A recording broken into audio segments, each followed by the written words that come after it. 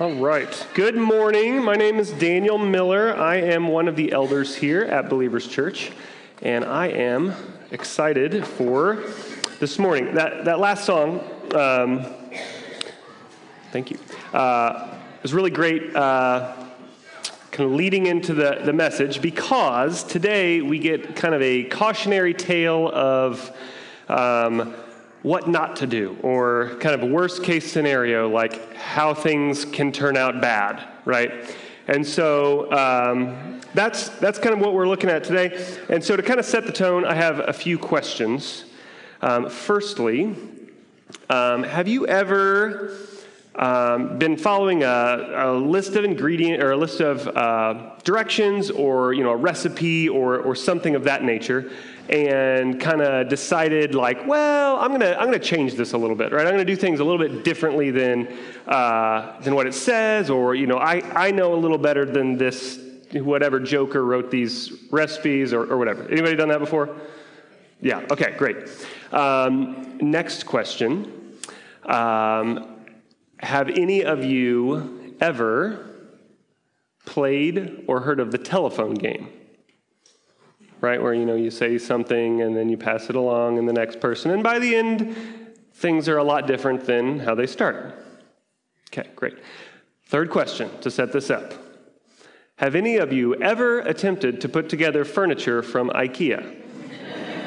Right? Complicated list of instructions, and even if you really want to follow them really, really well, maybe things go the way they're supposed to and maybe they don't. Okay, so what we have here is kind of all of those smashed together. And so Israel, after centuries and centuries of, or not centuries and centuries, generations, we'll say that, generations of them kind of doing whatever they want. So they have instructions, but maybe they think they know best, right? So the common refrain we get in the book of Judges is there's no king in Israel, and everyone did what was right in their own eyes, right? So that happened, and even when there were kings, they would rebel and different things. So people aren't doing the things that they've been told to do. And they have instructions, right? God has given them the law that they can follow, but there's a lot of things, and so it's hard, right? They don't always get it right, but also there are ways where they're on purpose going off track.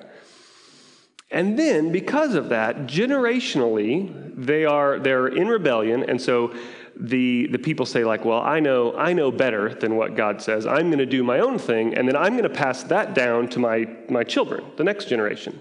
And then they're going to say, I'm going to do what's right in my own eyes, and I'm going to pass that down to the next generation, and so on and so forth. So we have this.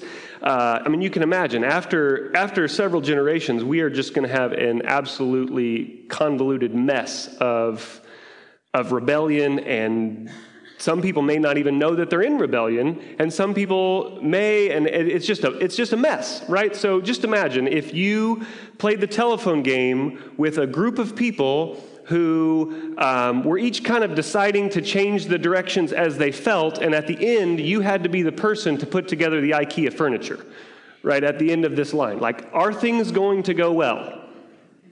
No, they are not going to go well. And so that's what we see with Israel. Like, things are just bad, and they're bad in about every way, and they are bad in about the worst ways possible.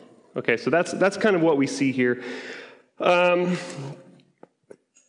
And the stakes are a lot higher than putting together a piece of IKEA furniture, right? Because we're talking about life and a group of people. So join with me, if you would. We're going to read Hosea, and we're going to start in chapter 4. And I'm just going to kind of chunk it into pieces, and we'll talk about each piece, because we're going to ultimately go through all of chapter 4 and all of chapter 5. So Hosea chapter 4, here we go. Hear the word of the Lord, O children of Israel, for the Lord has a controversy with the inhabitants of the land. There is no faithfulness or steadfast love, and no knowledge of God in the land.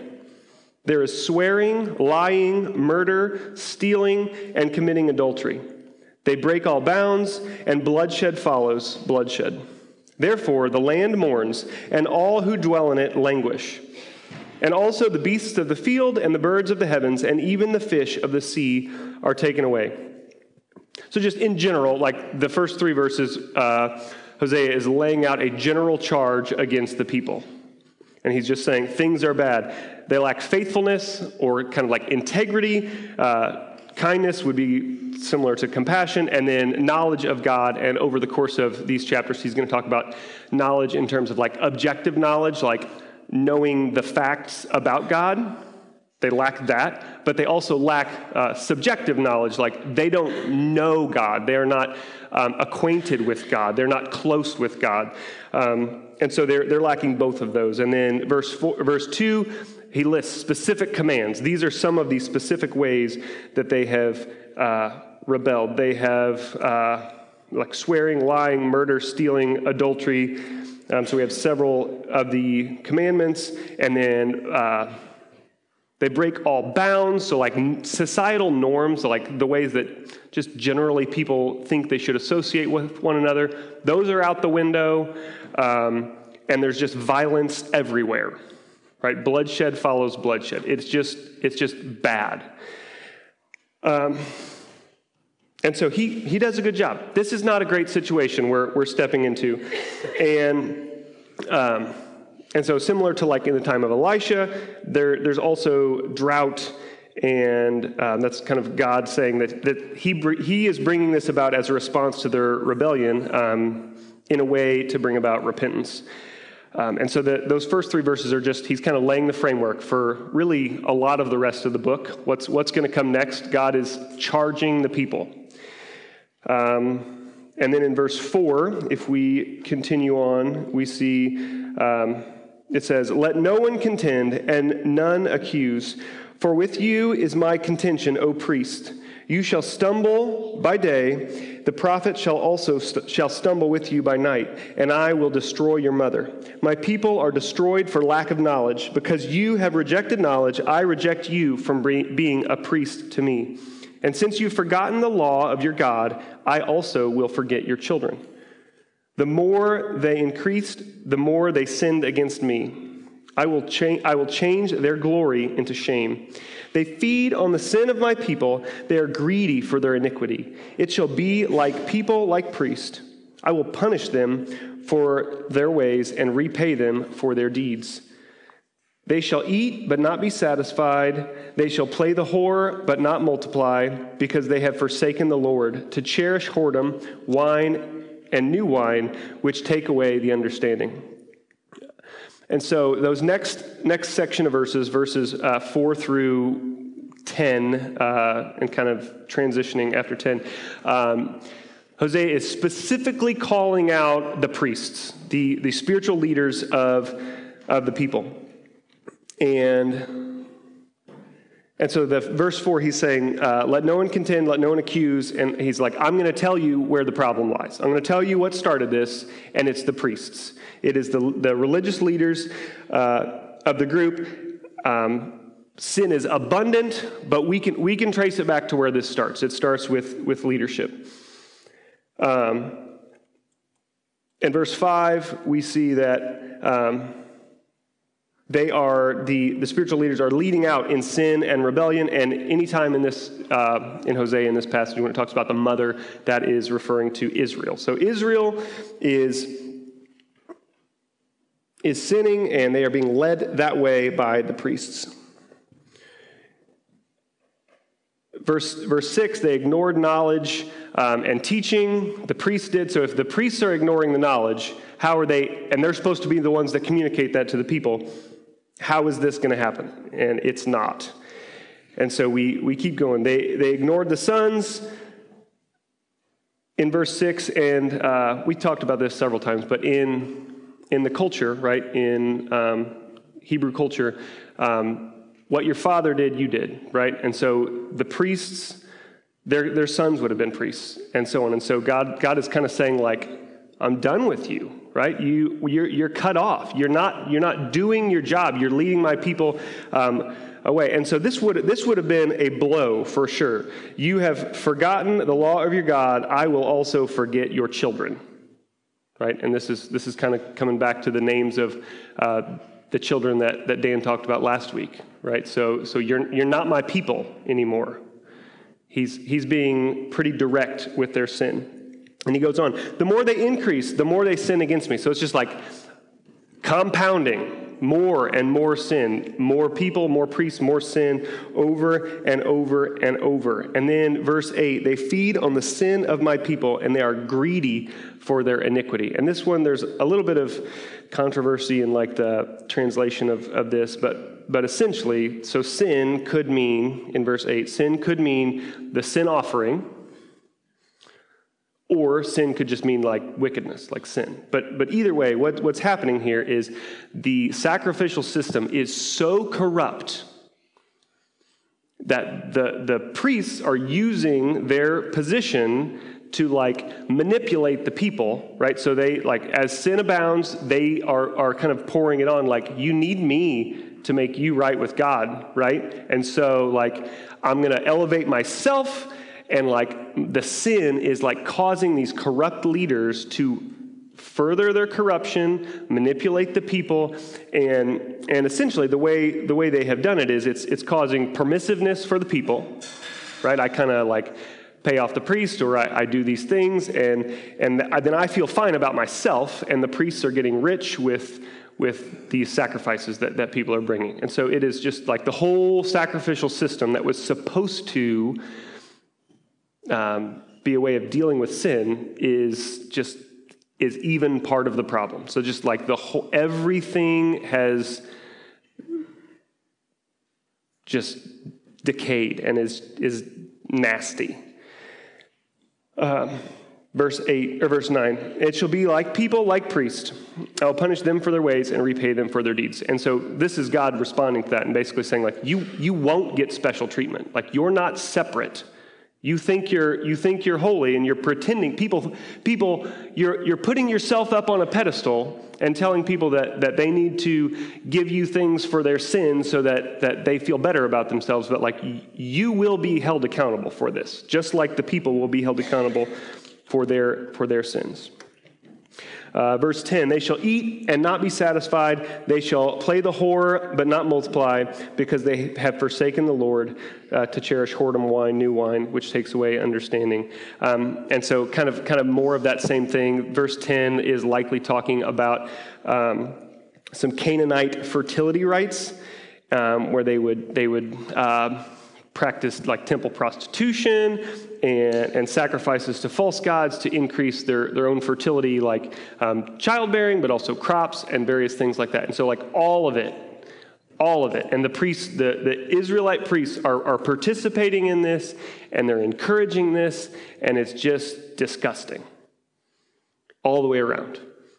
And so God is pointing at it and saying, here's where it starts. It starts with you. It starts with you, leaders. And he doesn't pull any punches here. He is calling it exactly what it is. And so those first, verse 4 through verse 10 is starting with the leaders, right? He's talking about all of these ways that the leaders have led people astray and caused this problem. And then in verse 10, we're going to kind of transition. There's kind of like a little bit of a pivoting point, and he goes from talking about the leadership to like the people in general. Right, so now we're switching gears, and the rest of this chapter is going to be addressing the sins of the people at large, of Israel. And so, verse 12, my people inquire a piece of wood, and their walking stick gives them oracles. For a spirit of whoredom has led them astray, and they have left their God to play the whore. And so,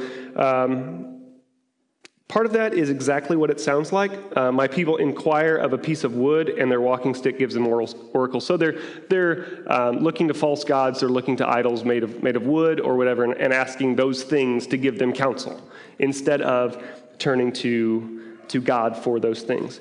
One of the things that is a little bit confusing with Hosea also in verse 12 is kind of the first time it jumps out. So it talks about whoredom a lot and prostitution and things like that. And some of the time that is actually like physical, like sexual sin and those acts.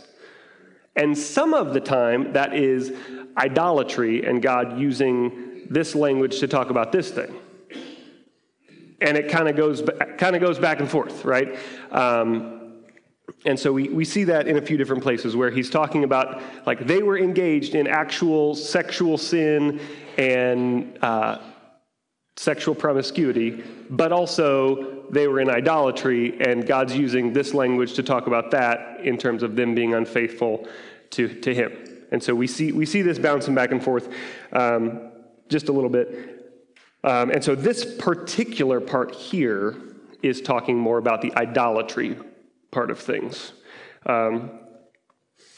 Verse 13, they sacrifice on the tops of mountains and burnt offerings on the hills under oak, poplar, and terebinth, because their shade is good. Therefore, your daughters play the whore, and your brides commit adultery. And so these would be common places of idol worship, right? So they're going to these places, mountains, forests, all over the place. They're worshiping idols in these common places of idol worship. And then it goes down and says, their daughters play the whore, their brides commit adultery. So this is like generational thing, right? So the men are doing it. They're involving their families in this worship. They're involving their children in this worship. It is what it sounds like, and it should be repulsive, right? To think about, like, involving your children in like temple prostitution and sexual sin as a form of worship to a false god is what this is talking about. And it's really sad. And there's not I don't want to talk around it, because that's what it is. And it's disgusting. And verse 14, we kind of continue that. It says, I will not punish your daughters when they play the whore, nor your brides when they commit adultery.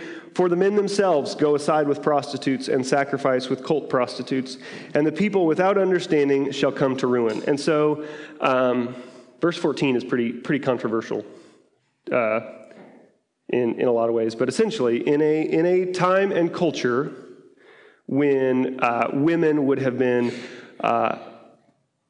treated much more harshly for infidelity, right, than men, which is probably still the case sometimes now. But this is just saying, like, it's everywhere. We're not. There's nobody being held to, like. Everyone is guilty in this regard. The women are guilty, the men are guilty, the children are guilty. Like, everyone is guilty in this thing. The whole thing is a mess. And so, like, we're not saying anyone is worse than anyone else in this regard, which would have been different in that culture. And then. So it just, it's sad. It's a very sad thing, cautionary tale again. And so let's keep going. We'll turn a corner eventually, I promise. Maybe next week. Well, next week we'll turn the corner. Though you play the whore, O Israel, before we start, verse 15. So he kind of says a little prayer here for Judah. Like, hopefully it doesn't go to you. Though you play the whore, O Israel, let not Judah become guilty. Enter not into Gilgal, nor go up into Beth-aven, and swear not as the Lord lives. Like a stubborn heifer, Israel is stubborn. Can the Lord now feed them like a lamb in a broad pasture? Ephraim is joined to idols. Leave him alone. Their drink is gone. They give themselves to whoring. Their rulers dearly love shame. A wind has wrapped them in its wings, and they shall be ashamed because of their sacrifices. So Gilgal would have been a really kind of prominent place in Hebrew religious culture. It was on the kind of the regular path of Samuel as he traveled around, and Elisha had a group of prophets there. And so that's just saying, like, those places are corrupt. Don't go there. Beth-aven is kind of like a pun like a little bit of a play on words here. So like Bethel is the house of God, and here Beth Aven, he's saying like house of deceit or house of nothingness or house of disaster. So he's like referring to that place, but saying it like it's wasted, like it's gone. That place that used to be a place of worship, don't go there. It's a disaster. And say, and swear not as the Lord lives. So that would be like, kind of in our culture, how somebody's saying like I swear to God, this thing, right? Is kind of what that's saying. So like as the Lord lives would have been, if you said it potentially with meaning, like you're saying like, as long as God lives, I'm going to do this thing, right? And so they're just saying it like, whatever, just like how the like I swear to God phrase has just been like thrown around. Like it doesn't mean anything to people. It's just a way to use the Lord's name in vain, essentially, is what that is. And so that is kind of the same thing that he's saying here. Israel's a stubborn heifer, or like a stubborn heifer.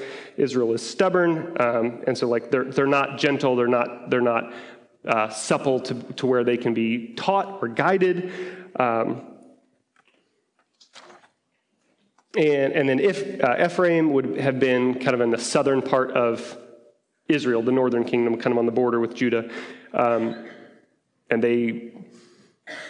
they're gone astray. They kind of sometimes when it talks about Ephraim, it's talking about like the whole nation of Israel is just like a way to talk about them. They were kind of representative of them.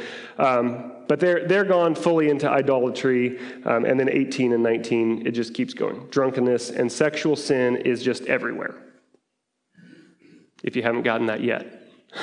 Things are bad, again, in every way possible.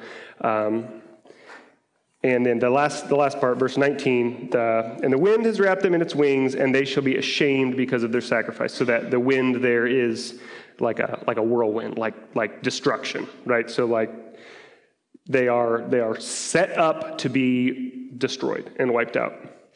And then they shall be ashamed because of their sacrifices. Scholars have a little bit of a disagreement on whether that is sacrifices to idols. So like they're ashamed that they have been practicing idolatry, or their sacrifices to God that have been done so poorly, so flippantly, so corruptedly that they are worthless. And so like there's a little bit of a disagreement on which way that goes, but I think either way the point stands, like they're in rebellion. They're not doing what they're supposed to as the people. So we have a picture painted of the leadership. Here's all the ways the leaders have let things get out of control, and they have not only kind of passively let that happen, they have actively participated and encouraged that to happen. The people are also guilty because they're doing all of this. They're engaged in it. Their families are in it. Their kids are in it. It's a generational thing. Everything's going crazy.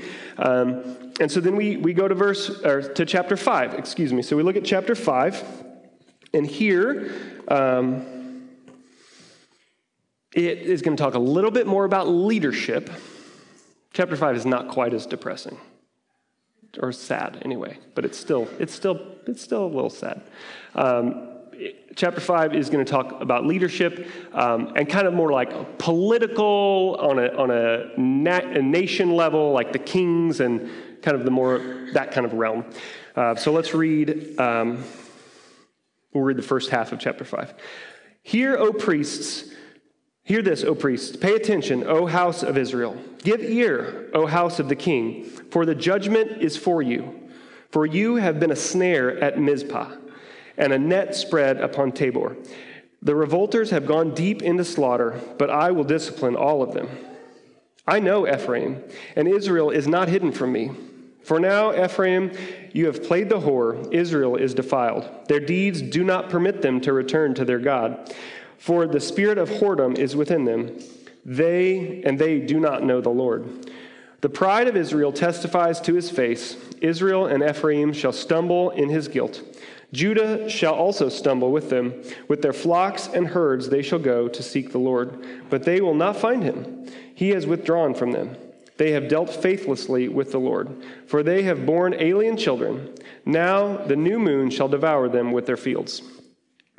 So in verse 1, he calls out specifically the priests again, also the people, but then he also talks about kind of the royal family, O house of the king.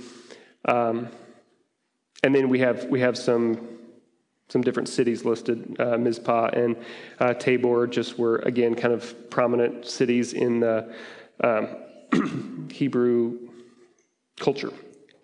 Verse 2, deep in slaughter.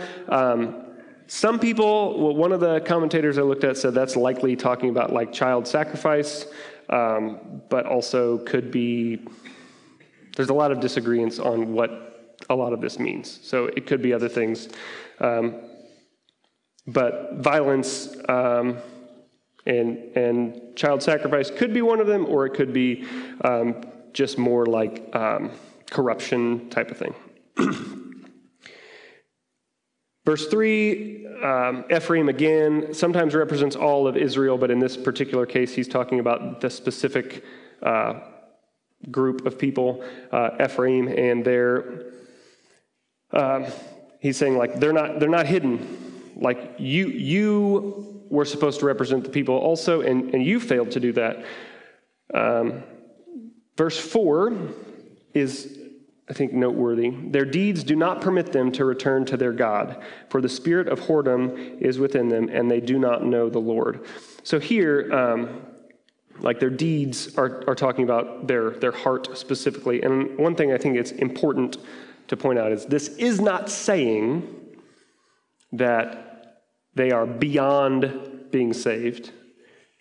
This is saying that their deeds and their actions have put them in such a place where repentance is very, very difficult, right? So it doesn't say like God can't save them. It says their deeds do not permit them to return to God. So their life is built in such a way that like they're so entrenched in their sin. It is so pervasive in their life. They're like every part of what they do is so rooted in all of this rebellion and sin that it makes repentance practically almost impossible, right? It's so a part of everything they do. It's not saying they can't be saved. It's saying it is their deeds have made it so that is really, really, really difficult. There are a lot of barriers there.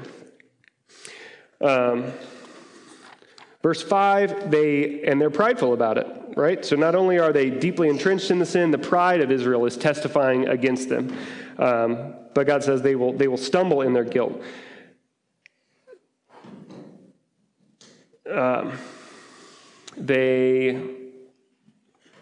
Verse 6, they, with their flocks and herds, they shall go to seek the Lord, but they will not find him. He is withdrawn from them.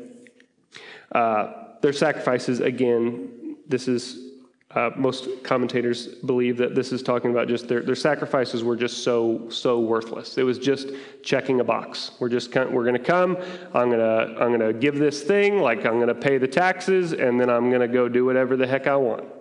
This is not meaningless. This does not change my heart. I am not contrite. I'm going to bring this goat, and then I'm going to go party. And I'm going to feel fine about it. And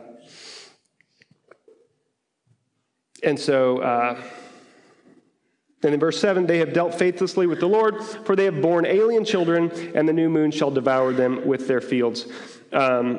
So kind of have a dual meaning here. Literally, they had illegitimate children because of all the things that they were doing.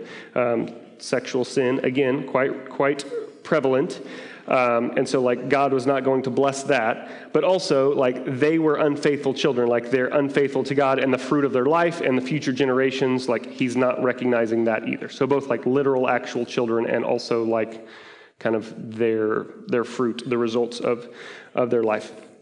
Verse 8, we're going to turn a corner and talk a little bit more about, again, like the political scene. And so we'll read the rest of chapter 5. Blow the horn in Gibeah and the trumpet in Ramah. Sound the alarm at Beth-aven. We follow you, O Benjamin. Ephraim shall become a desolation in the day of punishment among the tribes of Israel. I make known what is sure. The princes of Judah have become like those who move the landmark. Upon them I will pour out my wrath like water. Ephraim is oppressed, crushed in judgment, because he was determined to go after filth. But I am like a moth to Ephraim, and like a dry rot to the house of Judah. When Ephraim saw his sickness and Judah his wound, then Ephraim went to Assyria and sent to the great king. But he is not able to cure you or heal your wound. For I will be like a lion to Ephraim, like a young lion to the house of Judah. Even I, will tear and go away. I will carry off, and no one shall rescue. I will return again to my place until they acknowledge their guilt and seek my face. In their distress, earnestly seek me. So verse 8, it lists a couple of cities, and those are kind of border cities between Israel and Judah. And this is kind of talking about kind of impending judgment from those places. Verse 9, Ephraim is going to be the target of this destruction, and it is a sure thing. It is going to happen. I will make known what is sure.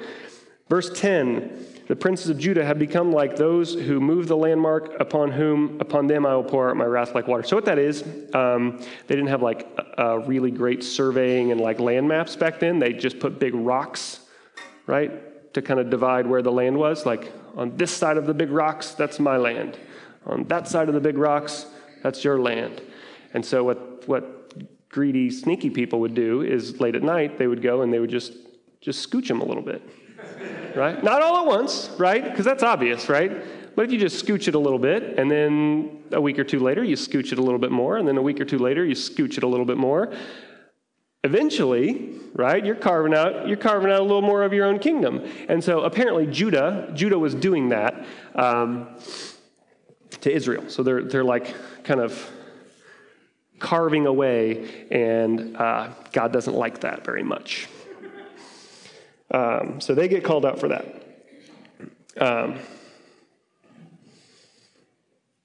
Verses 11 and 12, Ephraim is oppressed, crushed in judgment because he was determined to go after filth, which again, we should predict that based on all the other stuff that came before it.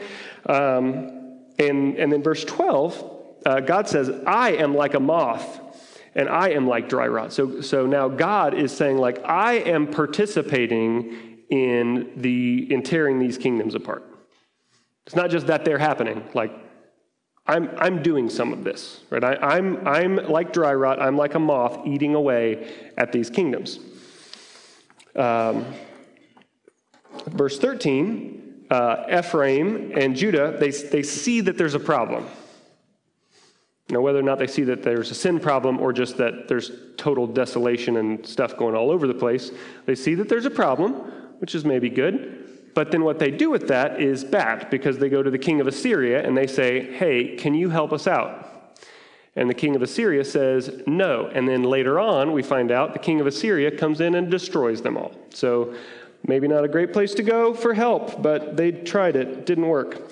Verse 14, God says, and I will be like a lion to Ephraim and a young lion to the house of Judah. Even I, will tear and go away. I will carry off, and no one shall rescue. So God is saying, like, I'm going to be like a lion, and I'm going to rip you apart. And then I'm going to go. And then he says, and I will return again to my place. So like the language a little bit is like, it was just talking about a lion. So like, I'm going to go back to my lair. I'm going to go back to like where I live.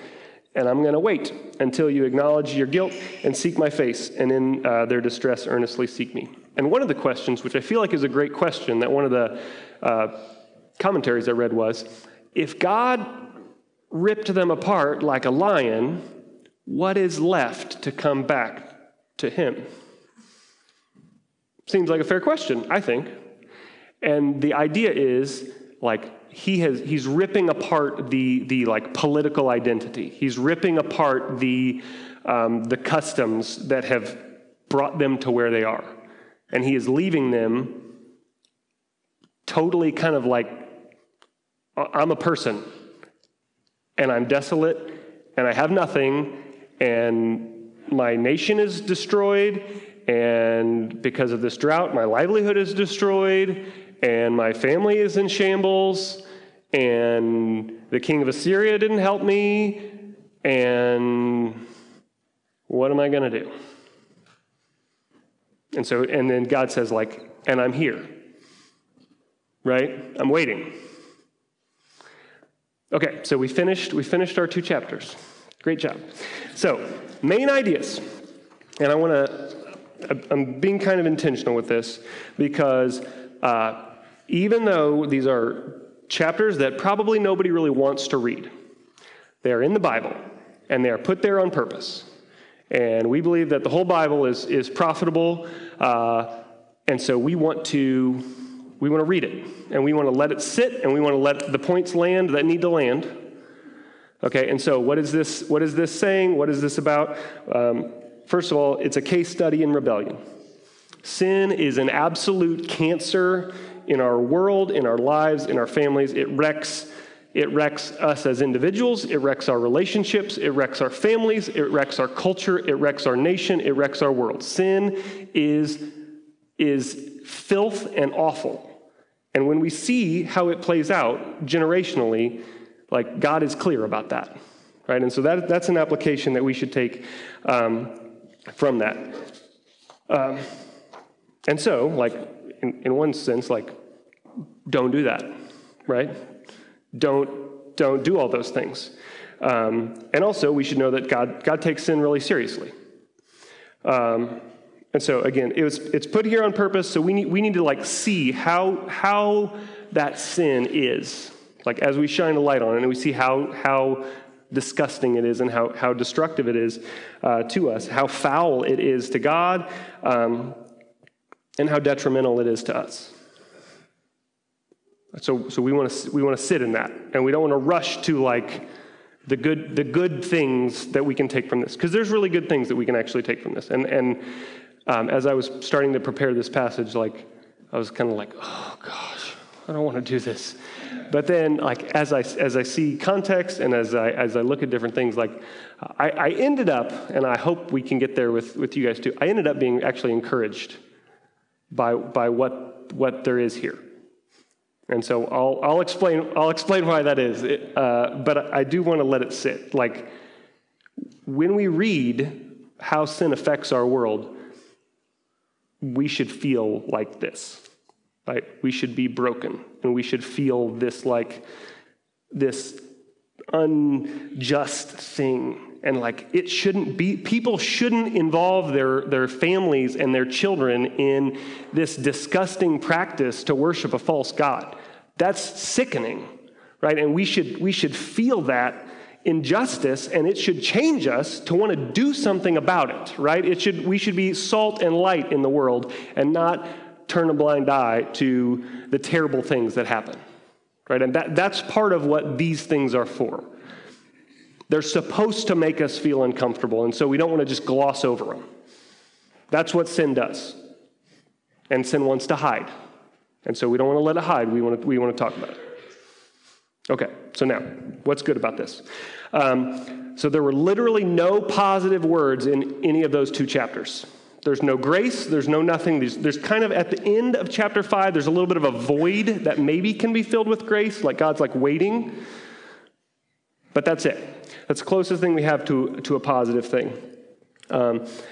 And how we read this is huge, and so context here is massively important, because if we're only reading chapter 4 and chapter 5, we miss a lot of what's here for us. Okay, it would be like if we only read the part of the prodigal son story where the son leaves. Right, so I'm going to read that. Luke 15, it says, "And he said, there was a man who had 2 sons, and the younger of them said to his father, 'Father, give me a share of your property that's coming to me.' And he divided his property between them. Not many days later, the younger son gathered all that he had, and he took a journey to a far-off country, and there he squandered his property in reckless living. And when he had spent everything, a severe famine arose in the country, and he began to be in need. And so he went and hired himself out to one of the citizens of the country, who sent him into the field to feed pigs. And he was longing to be fed the pods that the pigs ate, and no one gave him anything." If that's the only part of that story we read, we miss a lot of it, right? We miss a lot of that story. And so kind of the same thing here. If we only focus on chapters 4 and 5, we're going to miss a lot of it. And so, if we only read that, we just get to focus on the rebellious son. We don't get to focus on the loving father who's waiting for him, right? Because that son, we see his account, but we in that focus we don't see the loving father. We don't see the hope.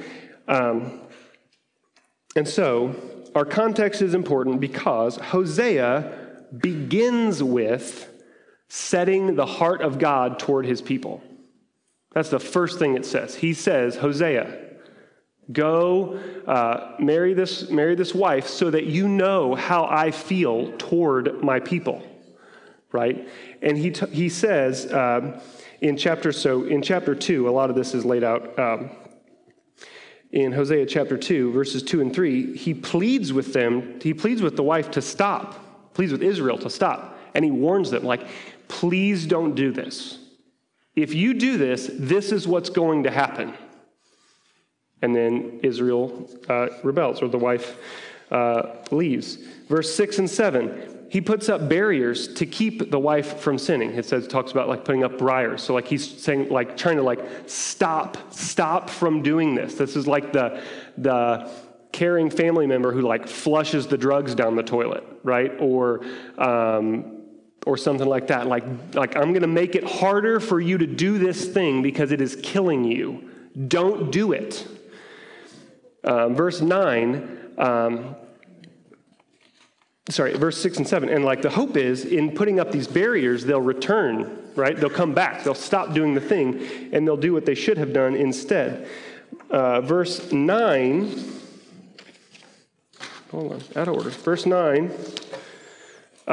He removes the false hope and the comfort in chapter 2. So chapter 2, it says, "Therefore I will take back my grain in its time and my wine in its season. I will take back my wool and my flax, which were there to cover her nakedness." So at some point it's like you're going to have to just maybe you're going to have to sit in jail for the night, and maybe that'll wake you up, right? I'm going to take away these luxuries. I'm not going to keep making it easier for you to sin.